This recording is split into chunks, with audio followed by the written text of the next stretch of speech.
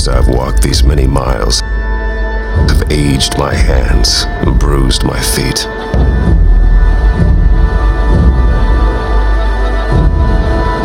Pressing my pen to the paper, leaving a legacy that I did not intend. In our truest character, I don't believe we intend to be great. Our minds waver with fear that our heart is not capable of great things. What is our potential as heroes? Will we be people that run away from the fire or toward it?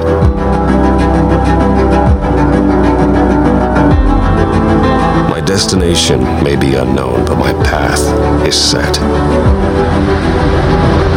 My journey is fixed on one direction: forward.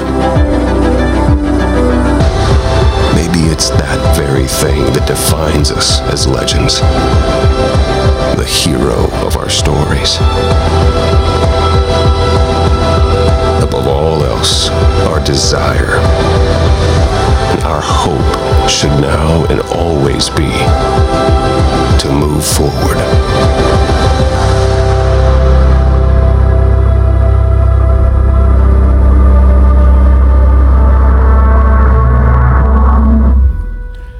Hello, good morning, Cornerstone. How's everybody doing?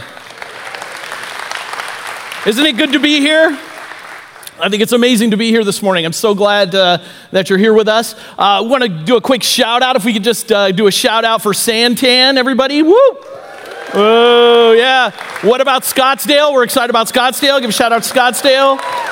If you're watching online and if you're in our overflow room, we're excited that you're here with us. As you know, we've been in this conversation, or maybe you don't know, maybe it's your first time, welcome if it is, but we've been in a conversation about Paul and in the book of Acts. And it's been a great conversation. Tim Beal's done a great job. Lynn, it's everybody. And so I'm just excited to be up here to share with you a little bit more about Paul's life. Now, the thing is, though, is when I see that video, right, I just go, man, like Paul's intense. Don't you? You watch that and you go, yeah, Paul's, or when we think about like a legend like Paul, it just seems so out of reach. It seems almost inconceivable that we would understand how powerful Paul is, or inconceivable to think that I could ever be like Paul, right? And Tim last week brought this idea that, hey, you know what? Paul was just a man, and he was. Paul was just a man, and you know what? He dealt with some of the same things that we deal with. But I think sometimes it seems just, again, inconceivable that we could ever get to his stature. Well, interestingly enough, when you look in past history, there's some extra biblical sources that actually describe what Paul looked like. Because see, in my mind, I always have that Paul is this, big kind of, buff guy. He's like, chiseled and, ready to take on the world. Well, actually, it's interesting. The sources say Paul was like this. Number one, he had a face like an angel. So I don't know if that's Justin Bieber-ish, I don't know what that means, but he had a face like an angel. He was very short in stature. Now, you have to understand, in that world, in that culture, being called short was really short, because the culture was already short and society was already short.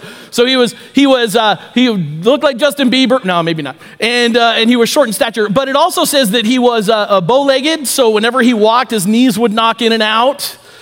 Okay, so you could kind of see him cackling around, trying to, get places. It also said that he was balding. So, like a lot of you guys here this morning, I could see. I'm just kidding. I thought that was I'm going to laugh at that one on the way home. But so he was balding, he was bow-legged, and also said that his eyebrows were meeting in the middle. So if you know what that means, he had a giant eyebrow. So when I picture Paul now, I picture Paul more like this. Inconceivable. Inconceivable. Inconceivable. Inconceivable. Inconceivable. You keep using that word. I don't think it means what you think it means. All right, one of my favorite movies. I don't know about you if that's one of your favorite movies. It's inconceivable, all right? So here's the truth. Paul was a man. And the only thing that made Paul different was that he said yes to God more often. I mean, really, when it comes down to it, whatever God asked Paul to do, he would do it. And so what we're going to do today is we're going to unpack a story in the book of Acts. We're going to unpack one of Paul's journeys.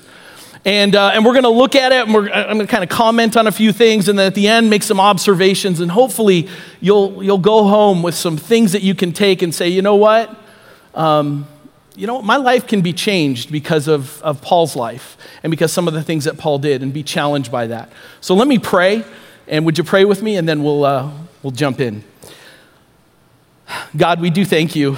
We thank you for all that you are and all that you've done, and we thank you for being able to be here and learn about you this morning. I pray, Lord, that you would break down any walls or any barriers, and Lord, that your spirit would move in people's hearts and lives right now, that they would leave this place changed for you in your name. Amen. So we're going to catch Paul while he's in prison. And what's happening in this section is he's in prison because the Jewish leaders did not like what he was doing. He was basically witnessing about Jesus and sharing his story about Jesus, and people were converting to Paul's teaching. So the Jewish leaders went and tried to kill him, and the Romans stopped him, so they put him in prison, and they didn't know what to do with him. The Jews are like, hey, kill him. The Romans are like, well, we don't want to kill him, but we don't want him on the streets. So he's sitting in the midst of prison. Finally, through all these discussions and different things happening, he's meeting with different leaders here and there. Paul finally says, hey, the only way this is going to get fixed is if I go and see Caesar himself. Now, Caesar's the man. He's basically controls all the Roman Empire. And he said, if I talk to you, I need to go talk to Caesar. Now, the problem was Paul's in Jerusalem, and he needs to go to Rome or to Italy. And the only way you can do that is by ship. So they finally come down to an agreement and say, okay, Paul, we'll send you to Rome. You can plead your case before Caesar. So the Jews are all excited because he's leaving, and Paul's all excited because he's going to go to Rome and plant a bunch of churches, even though they don't on the Romans' dime because he's getting a free ride. That's why he's going. So they set sail, and they're preparing to go to Rome. Now they hit a couple of towns on the way. And then what happens is, as they're hitting these towns, these different ports, as they're on their way to Rome, it's taking a lot longer than it should. Now, back then, you can't travel on the seas, all the time. In the winter, it just shuts down because of the storms. Now, it's getting close to that time, and they're at a port waiting to go out. And this is where we're going to pick up that story. I have my Bible right here. Turn to Acts chapter 27 with me and look at this. Acts 27, verse 9. It's probably, if you go to the back of your Bible all the way to the end, and then probably like an inch and a half to the left. It's right after the Gospels, Matthew, Mark, Luke, John, Acts. So in Acts 27, verse 9, this is where we're going to pick up the story. Listen to what it said. It says, so much time had been lost, and sailing had become dangerous because by now it was after the fast. Basically meaning the Feast of Tabernacles, basically it just means this. It was coming winter time, again, when the winds start kicking up. And then it says, so Paul warned them.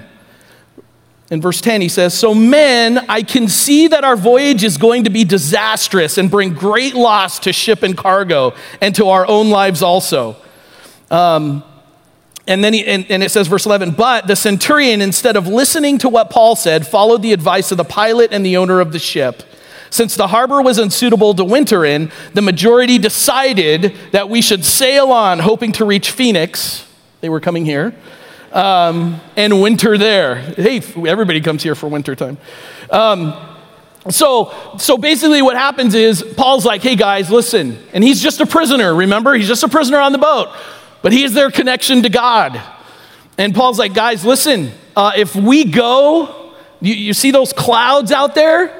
It's going to be disastrous for us. And you know what's going to happen is there's going to be storms and we may die and the ship may get destroyed. Well, the centurion at the time, the leader over that ship is like, no, we're not going to listen to you, Paul. And all the crew got together and they were like, no, you know what? We don't want to stay here. we're gonna move on. We're gonna go through the storm and go to Phoenix because Phoenix is a better place, right? Amen. Phoenix is always a better place. And so that's where they want to take off into Phoenix. Have you ever ignored what God said? Have you ever came in on a Sunday morning and Lynn will be talking and having a message and he's very clear on what the Word of God says and you listen and you go, I don't believe that. Or that doesn't apply to me. Or maybe you hear something really powerful and God's Word is saying something to you and you kind of argue with yourself and say, well, you know what, I know what the Bible says, but I believe, because that's what's happening right here. How many times in our life does someone in spiritual leadership talk into our lives and we ignore it? And what we don't realize is we're on the cusp of a huge storm. How many things would you, in your life, would you look back at and go, you know what, if I would have just listened, right? If I would have just heeded the words, if I would have just, not just came to listen to a message on Sunday, but actually applied the message on Sunday and actually did something. Do you realize, and I'm not bragging about pastors or anything, but do you realize, our whole life is spent studying the Word of God. And we study the Word of God so that we can deliver a message so that you can live the Word of God. So that you can have the tools. Now that doesn't mean you don't go and study the Word of God on your own. That's not what I'm saying. But what I'm saying is, that's why we spend all the time doing what we do. It's so that you could take what God says and apply it to your life and live it out so that you could be more like that. That's why we do what we do. And how many times do I not listen? How many times do you not listen? And that's exactly what's happening right here. When somebody says this, you know what, I know what the Bible says. I know what the Bible says, but gosh, that book is old. Right? Have you heard that? Oh, that book is so outdated. Culture is so different now than it was then. People are totally different. So whatever it says in there, they discount, and they make their choices and decisions based upon what? What they think is the best thing. Well, I read this psychology book, or I read this philosophy book. My parents taught me this. Oprah said this, whatever that is. And then we base our decisions upon what? Some man, not the Word of God. Let me ask you this. The Bible says to forgive those that hurt you. I've actually had people say, well, I'd rather hold a grudge. What's better for you? Is it better and you draw closer to God and be obedient when you forgive someone? Or when you hold that grudge and the rest of your life you're bitter and angry? God's way is the best way.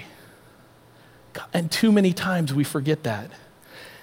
And Paul is telling these guys, he's saying, hey, look, I get it.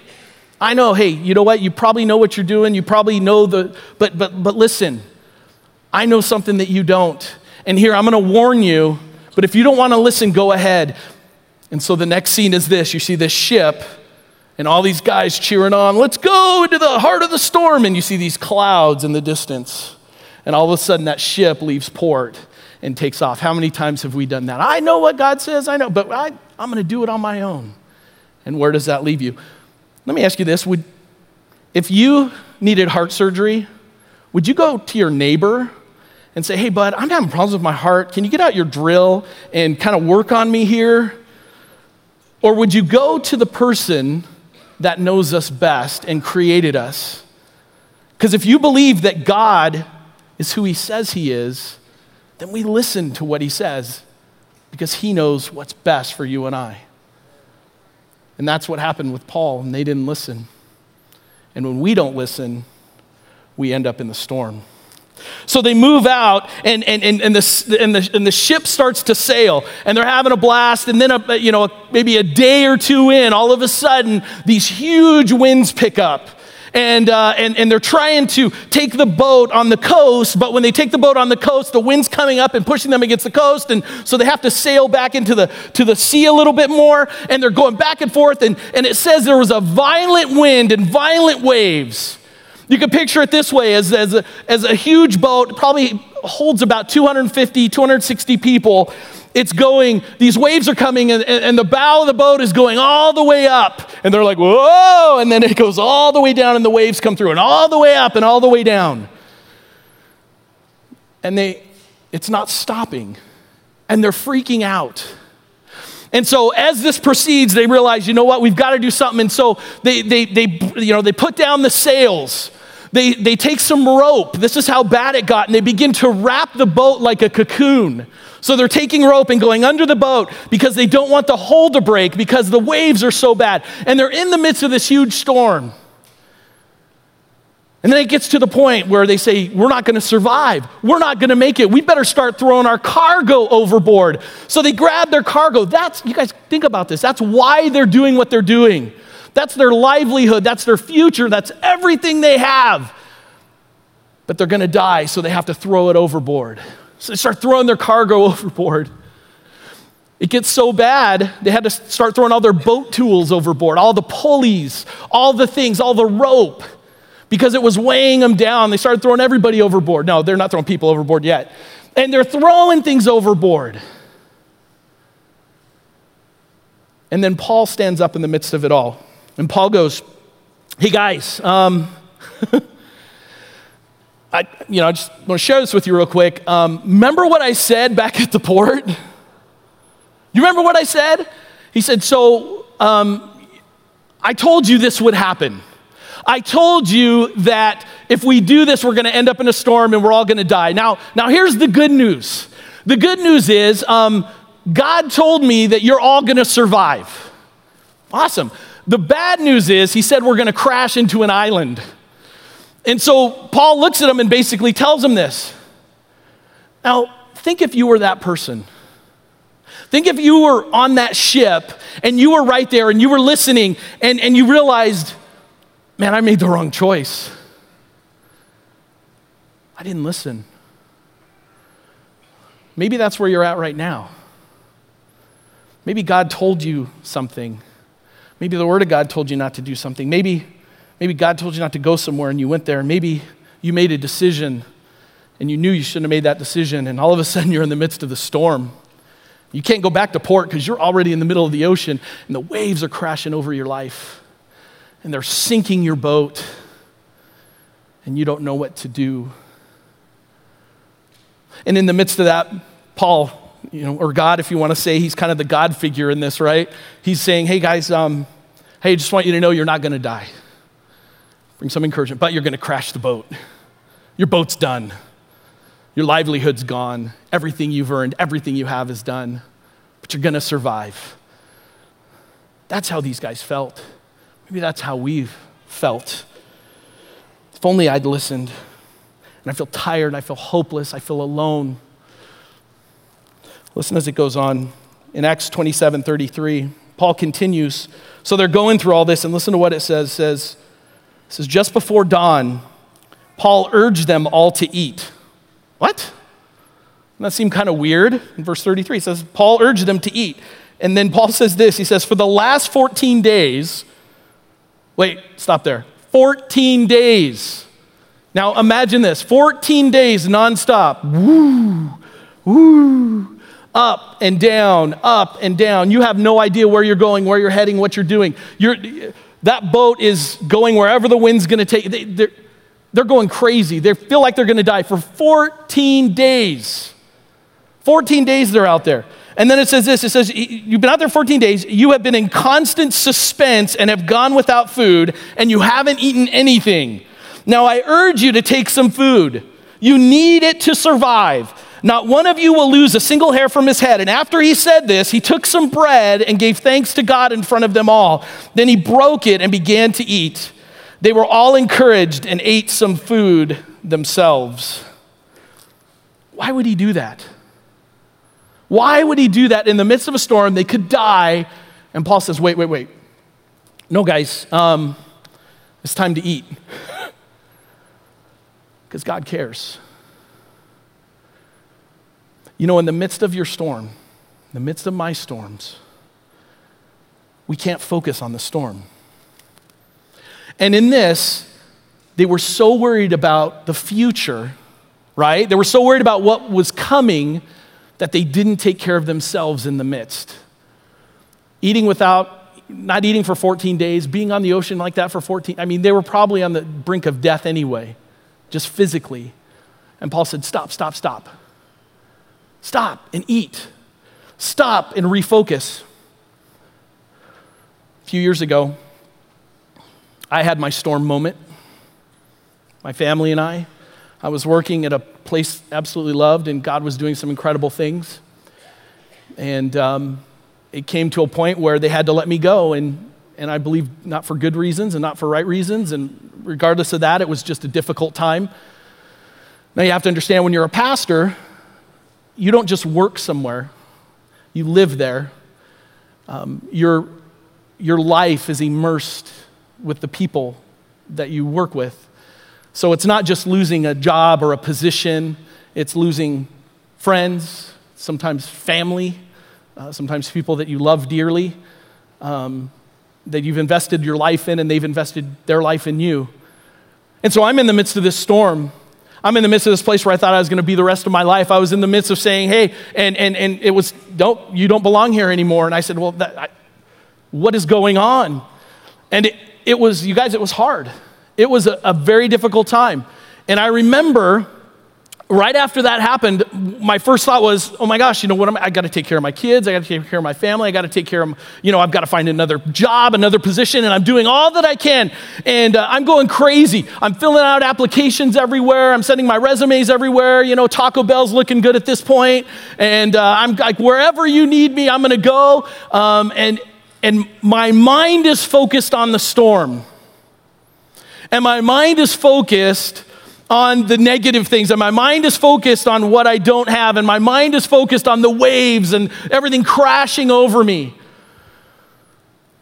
And I remember in the midst of that, I had a guy who looks for employers. He's basically a Christian headhunter. And what he does is he helps you find a position and a job. And I remember we were talking, he said, Bill, I have to be honest with you. He said, I wouldn't recommend you get hired anywhere. I said, what? And then the waves are crashing. I'm like, what am I going to, this guy doesn't even believe in me. And I start to, what's going on? He goes, dude, you're out of control. You're focused on the wrong things. You need to stop, slow down, and focus on Jesus, and focus on your relationship with him and not your position and not any of your future, so you can be in a right place in order for you to work again. And he looked at me, or he didn't look at me because he was on the phone, and he told me, and he said, hey, you can't call me for 2 weeks. And don't go to church, don't apply anywhere, just spend time with your wife, your family, and God, and hung up. I hated him in that moment, but after that 2 weeks, it was the best thing that he had ever done. Now here's why I say this is, I was going through this terrible storm, and crazy, right? Who knew that storm would bring me right here to Cornerstone? Who knew that in the midst of my darkest moment, my darkest time, God brought me to a place that I absolutely love, and with a team that I absolutely love, and a church that I absolutely love, to a place where I'm learning and I'm growing and I'm participating, and I'm do you know what I'm saying is, here I was in this darkness, and all of a sudden God brought me to this place. And it was only when I surrendered was I able to truly experience him. Only when I was able to say, hey, you know what? I need to take some time out and eat some food. And so here's what I'm saying for you is, maybe it's time for you in the midst of your storm to relax and eat some food. Go out today and spend $100 on a steak. Whatever that is, well, no, not if you don't have a job. Don't do that. Dave Ramsey would be really mad. But what I'm saying is this, is you have to focus. And you have to not pay attention to the storm, but what God has. And that's exactly what Paul did. So here's what happened the next day. The ship struck a reef. They landed on an island. And this is all you need to know. Some incredible things happened. Paul ended up going to Rome, and basically we're here because of Paul 2,000 years later. So what can you take from this? My challenge for you is, when you're in the storm, try joy. Paul sat there in the midst of everyone, whining, complaining. You don't hear him complaining, you hear him trusting. He knew what was going on. But in the midst of your storm, try joy. In James chapter 1, verse 2, it says this. It says, I don't like this verse at all. Consider it pure joy, my brothers and sisters, whenever you face trials of many kinds. You see what that says? Like pure joy. Now, joy isn't happiness. It doesn't mean I'm happy. Woohoo, hey, everything's going on. My life is falling apart. I'm so happy. That joy is knowing that God's going to take care of you. Knowing that whatever circumstance is headed your way, that God's in control and that his plan is going to work out for the best. Now, that's a scary thing. And so it says, consider it pure joy when you face many trials. Trials are basically anything that disrupts your normal pattern of life. Anything that disrupts your normal pattern of life. So when you're headed into a storm, that's going to disrupt your normal pattern of life. But then he goes on and he says this, James says this, says, because you know that the testing of your faith produces perseverance. Let perseverance finish its work so that you may be mature and complete, lacking nothing. It's the storm that brings maturity.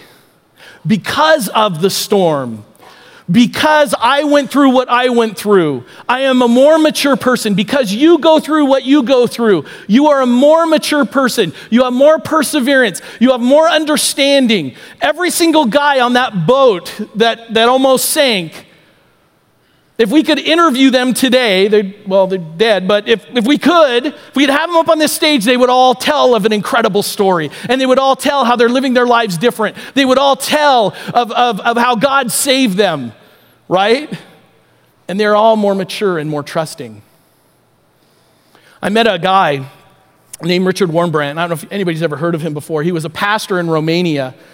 And I met him when I think he was 88. He lived in Southern California. He was tortured for his faith for about 25 years for being a Christian. He wouldn't denounce God. They tortured him, his family. They did horrible things to him. I remember when he came out on the stage and he came out with his little cane, and I mean, he could barely walk because they beat him so bad. They beat the bottom of his heels that he no longer had any heel bones. I mean, just horrible, but he was still an old guy and ornery as ever. And he got out and he sat on a chair and he started telling stories. When they would throw him into prison and they'd throw him into these dungeons for months at a time. And he said one time, he almost lost it. He said he was in the dungeon, and it was months underground, and the only people that came to see him were the guards every day because they would slide a bowl of soup under the door for him to eat, and he waited for that moment day after day. And that was his moment. And he'd pick up that soup, and he would talk about how he would kind of tilt it a little bit so he could see from the light of the hallway and the door and the crack in the door. And if it was a good day, there would just be a few worms in his soup. And if it was a bad day, there would be a lot of worms. And that's how he dictated what kind of day he had. And this went on over and over again. And he said at one time it was a breaking point, and he just was like, God, I can't do this anymore. I can't do this. I need to know that you're with me, and I need to know that you're here. And he says, God, all I'm asking for is I've been tortured for years for you. God, I've been sitting in prison for you. God, they've taken my family and my children. And all I ask is that tomorrow that there's no worms in the soup. Just no worms in the soup. That's all I want. No worms. Please give me no worms. And he just prayed that all night long, just believing that God would give him soup with no worms. And so the next morning he got up, and about the time the soldier would come, it popped open the bottom of the door and slid the bowl in, and he grabbed it, and he's praying, God, no worms today. And he kind of tilts it over into the light a little bit, and he couldn't see anything, and he was all excited. Then all of a sudden he looked, and there were more worms than ever in his soup. And he took it and he threw it against the wall, and he started screaming, it's not fair. And then he stopped and remembered that verse. Consider it all joy, my brethren, when you fall into various trials. And then he remembered another verse that said, make a joyful noise to the Lord. He said, God, I don't want to make a joyful noise. I'm mad right now. I don't make a joyful noise to the Lord. And so he said, okay, so he gets up, and in his chains, he says, hey, they kind of clang a little bit. And so he's kind of shaking them, and they're kind of clinging. He's like, all right, I'll make a joyful noise. And he starts clanging his chains together, and he's singing, woo, Jesus, I love you, Jesus. And he's going off, and he's kind of dancing around, clinging. And all of a sudden he looks over, and the soldier looks in with these big eyes and shuts it and takes off, and he's just dancing around. He said he was having this incredible worship time, just like even in the midst of being in this dark, and he's clanging the chains. And all of a sudden the door opens up, and these soldiers come in, and they grab him, and they pull him out, and they bring him into the sunlight. And he's looking, he's going, what's going on? And they take him into the soldiers' quarters, and they sit him down, and they're looking at him. They're saying, are you okay? And he's like, what do you mean? Are you crazy? You're going crazy. We can't have you go crazy, because if you go crazy, then we can't torture you anymore. And so they bring him a big old steak and potato, and they say, hey, eat this and hope you feel better. And so he's like, awesome. And he starts eating the steak and potato. And now he had to go back to prison, but this is what I'm saying. In the midst of that trial, he trusted. Even though there was a storm all around him, he said, God, I'm going to be joyful. I'm going to be joyful. Try joy. And the last one is this, is God can turn your shipwreck into a new trek. God can turn, because of the story, when you hear this, God can turn your shipwreck into a new trek. What do I mean by that? Is God can take whatever shipwreck you've been through and change the direction of your life for the better. Change it for the good when you step and trust in Him and follow Him. I remember meeting with a young lady. She came into my office weeping. It's about 4 years ago. She said, I'm pregnant. I can't have a baby right now. My parents are going to kill me. The church, you guys are going to kill me. And broken. She said, I've already have an appointment. I'm going to get an abortion today. Tell me why I shouldn't get an abortion. So I sat and I shared with her about how powerful life is and that God gave her that incredible gift. And she's like, no, I don't believe it. And I said, what about your parents? Have you need to talk to, no, I'm not going to. The whole ghost, she didn't want nothing to do with God. She just wanted to get rid of that baby. And I remember praying for her and saying, no, don't. God has a plan. God has a plan for you. Even in the midst of this, God can change everything. She left that day. Just yesterday, I was on Facebook looking around, saw this picture of this cute little girl. Click on it. It's that cute little girl who's alive today. That girl has changed the life of that young girl. She's married. She's a mom. She's doing amazing. Now here's why I say this is in the midst of one of the darkest times of her life, and she was going to give it all up, she said, you know what, God, even though this is going to hurt, I'm going to let it happen, and I'm going to have this baby, and I don't know what's going to go on. I know it's going to be stormy. I know it's going to be hard. And as she began to listen and obey God, He changed her shipwreck into a new trek. He changed her story into a better story. So what does God have planned for you? Because some of you right now are in the midst of a storm. Some of you right now have no idea what's going on, and the waves are crashing over, and this is when I say trust in Him. Some of you have already been shipwrecked, and you're about to give up, and you're about to say, you know what, I'm done. And here's my challenge for you is let God use your brokenness to bring about goodness because he can do that. That's what makes you a legend. There's some single moms in this room today. You are a legend in God's eyes. There's some blended families in here that were broken and torn apart and now trying to make it back. You are a legend in God's eyes. There are some widows and widowers. You are a legend in God's eyes. Why? Because through the midst of these storms, some of you have lost your jobs, some of you have lost children, some of you have lost, the list goes on and on and on. What I'm saying is, all a legend is saying, I'm gonna trust you, God, and I'm gonna hold on to you. And so my challenge for you is be a legend. Be that legend. Let me pray. Jesus, I thank you for this church. I do. I thank you for these people. I thank you, God, that you've called us all to something bigger than ourselves. And Lord, I want to pray for comfort for those right now who are in the midst of the storm, who are in the midst of a shipwreck, that God, that you would intervene in their life, that you would break down a wall and barrier where they feel they're so far away from you, but to know that you're right there in their midst and all they have to do is reach out, that you're right there holding them, that you're right there knowing that their life has value, that their shipwreck isn't fatal, that it actually can help them grow. And so I want to pray, God, that you move in a powerful way in the hearts of the people that need to hear that right now. In your name, amen.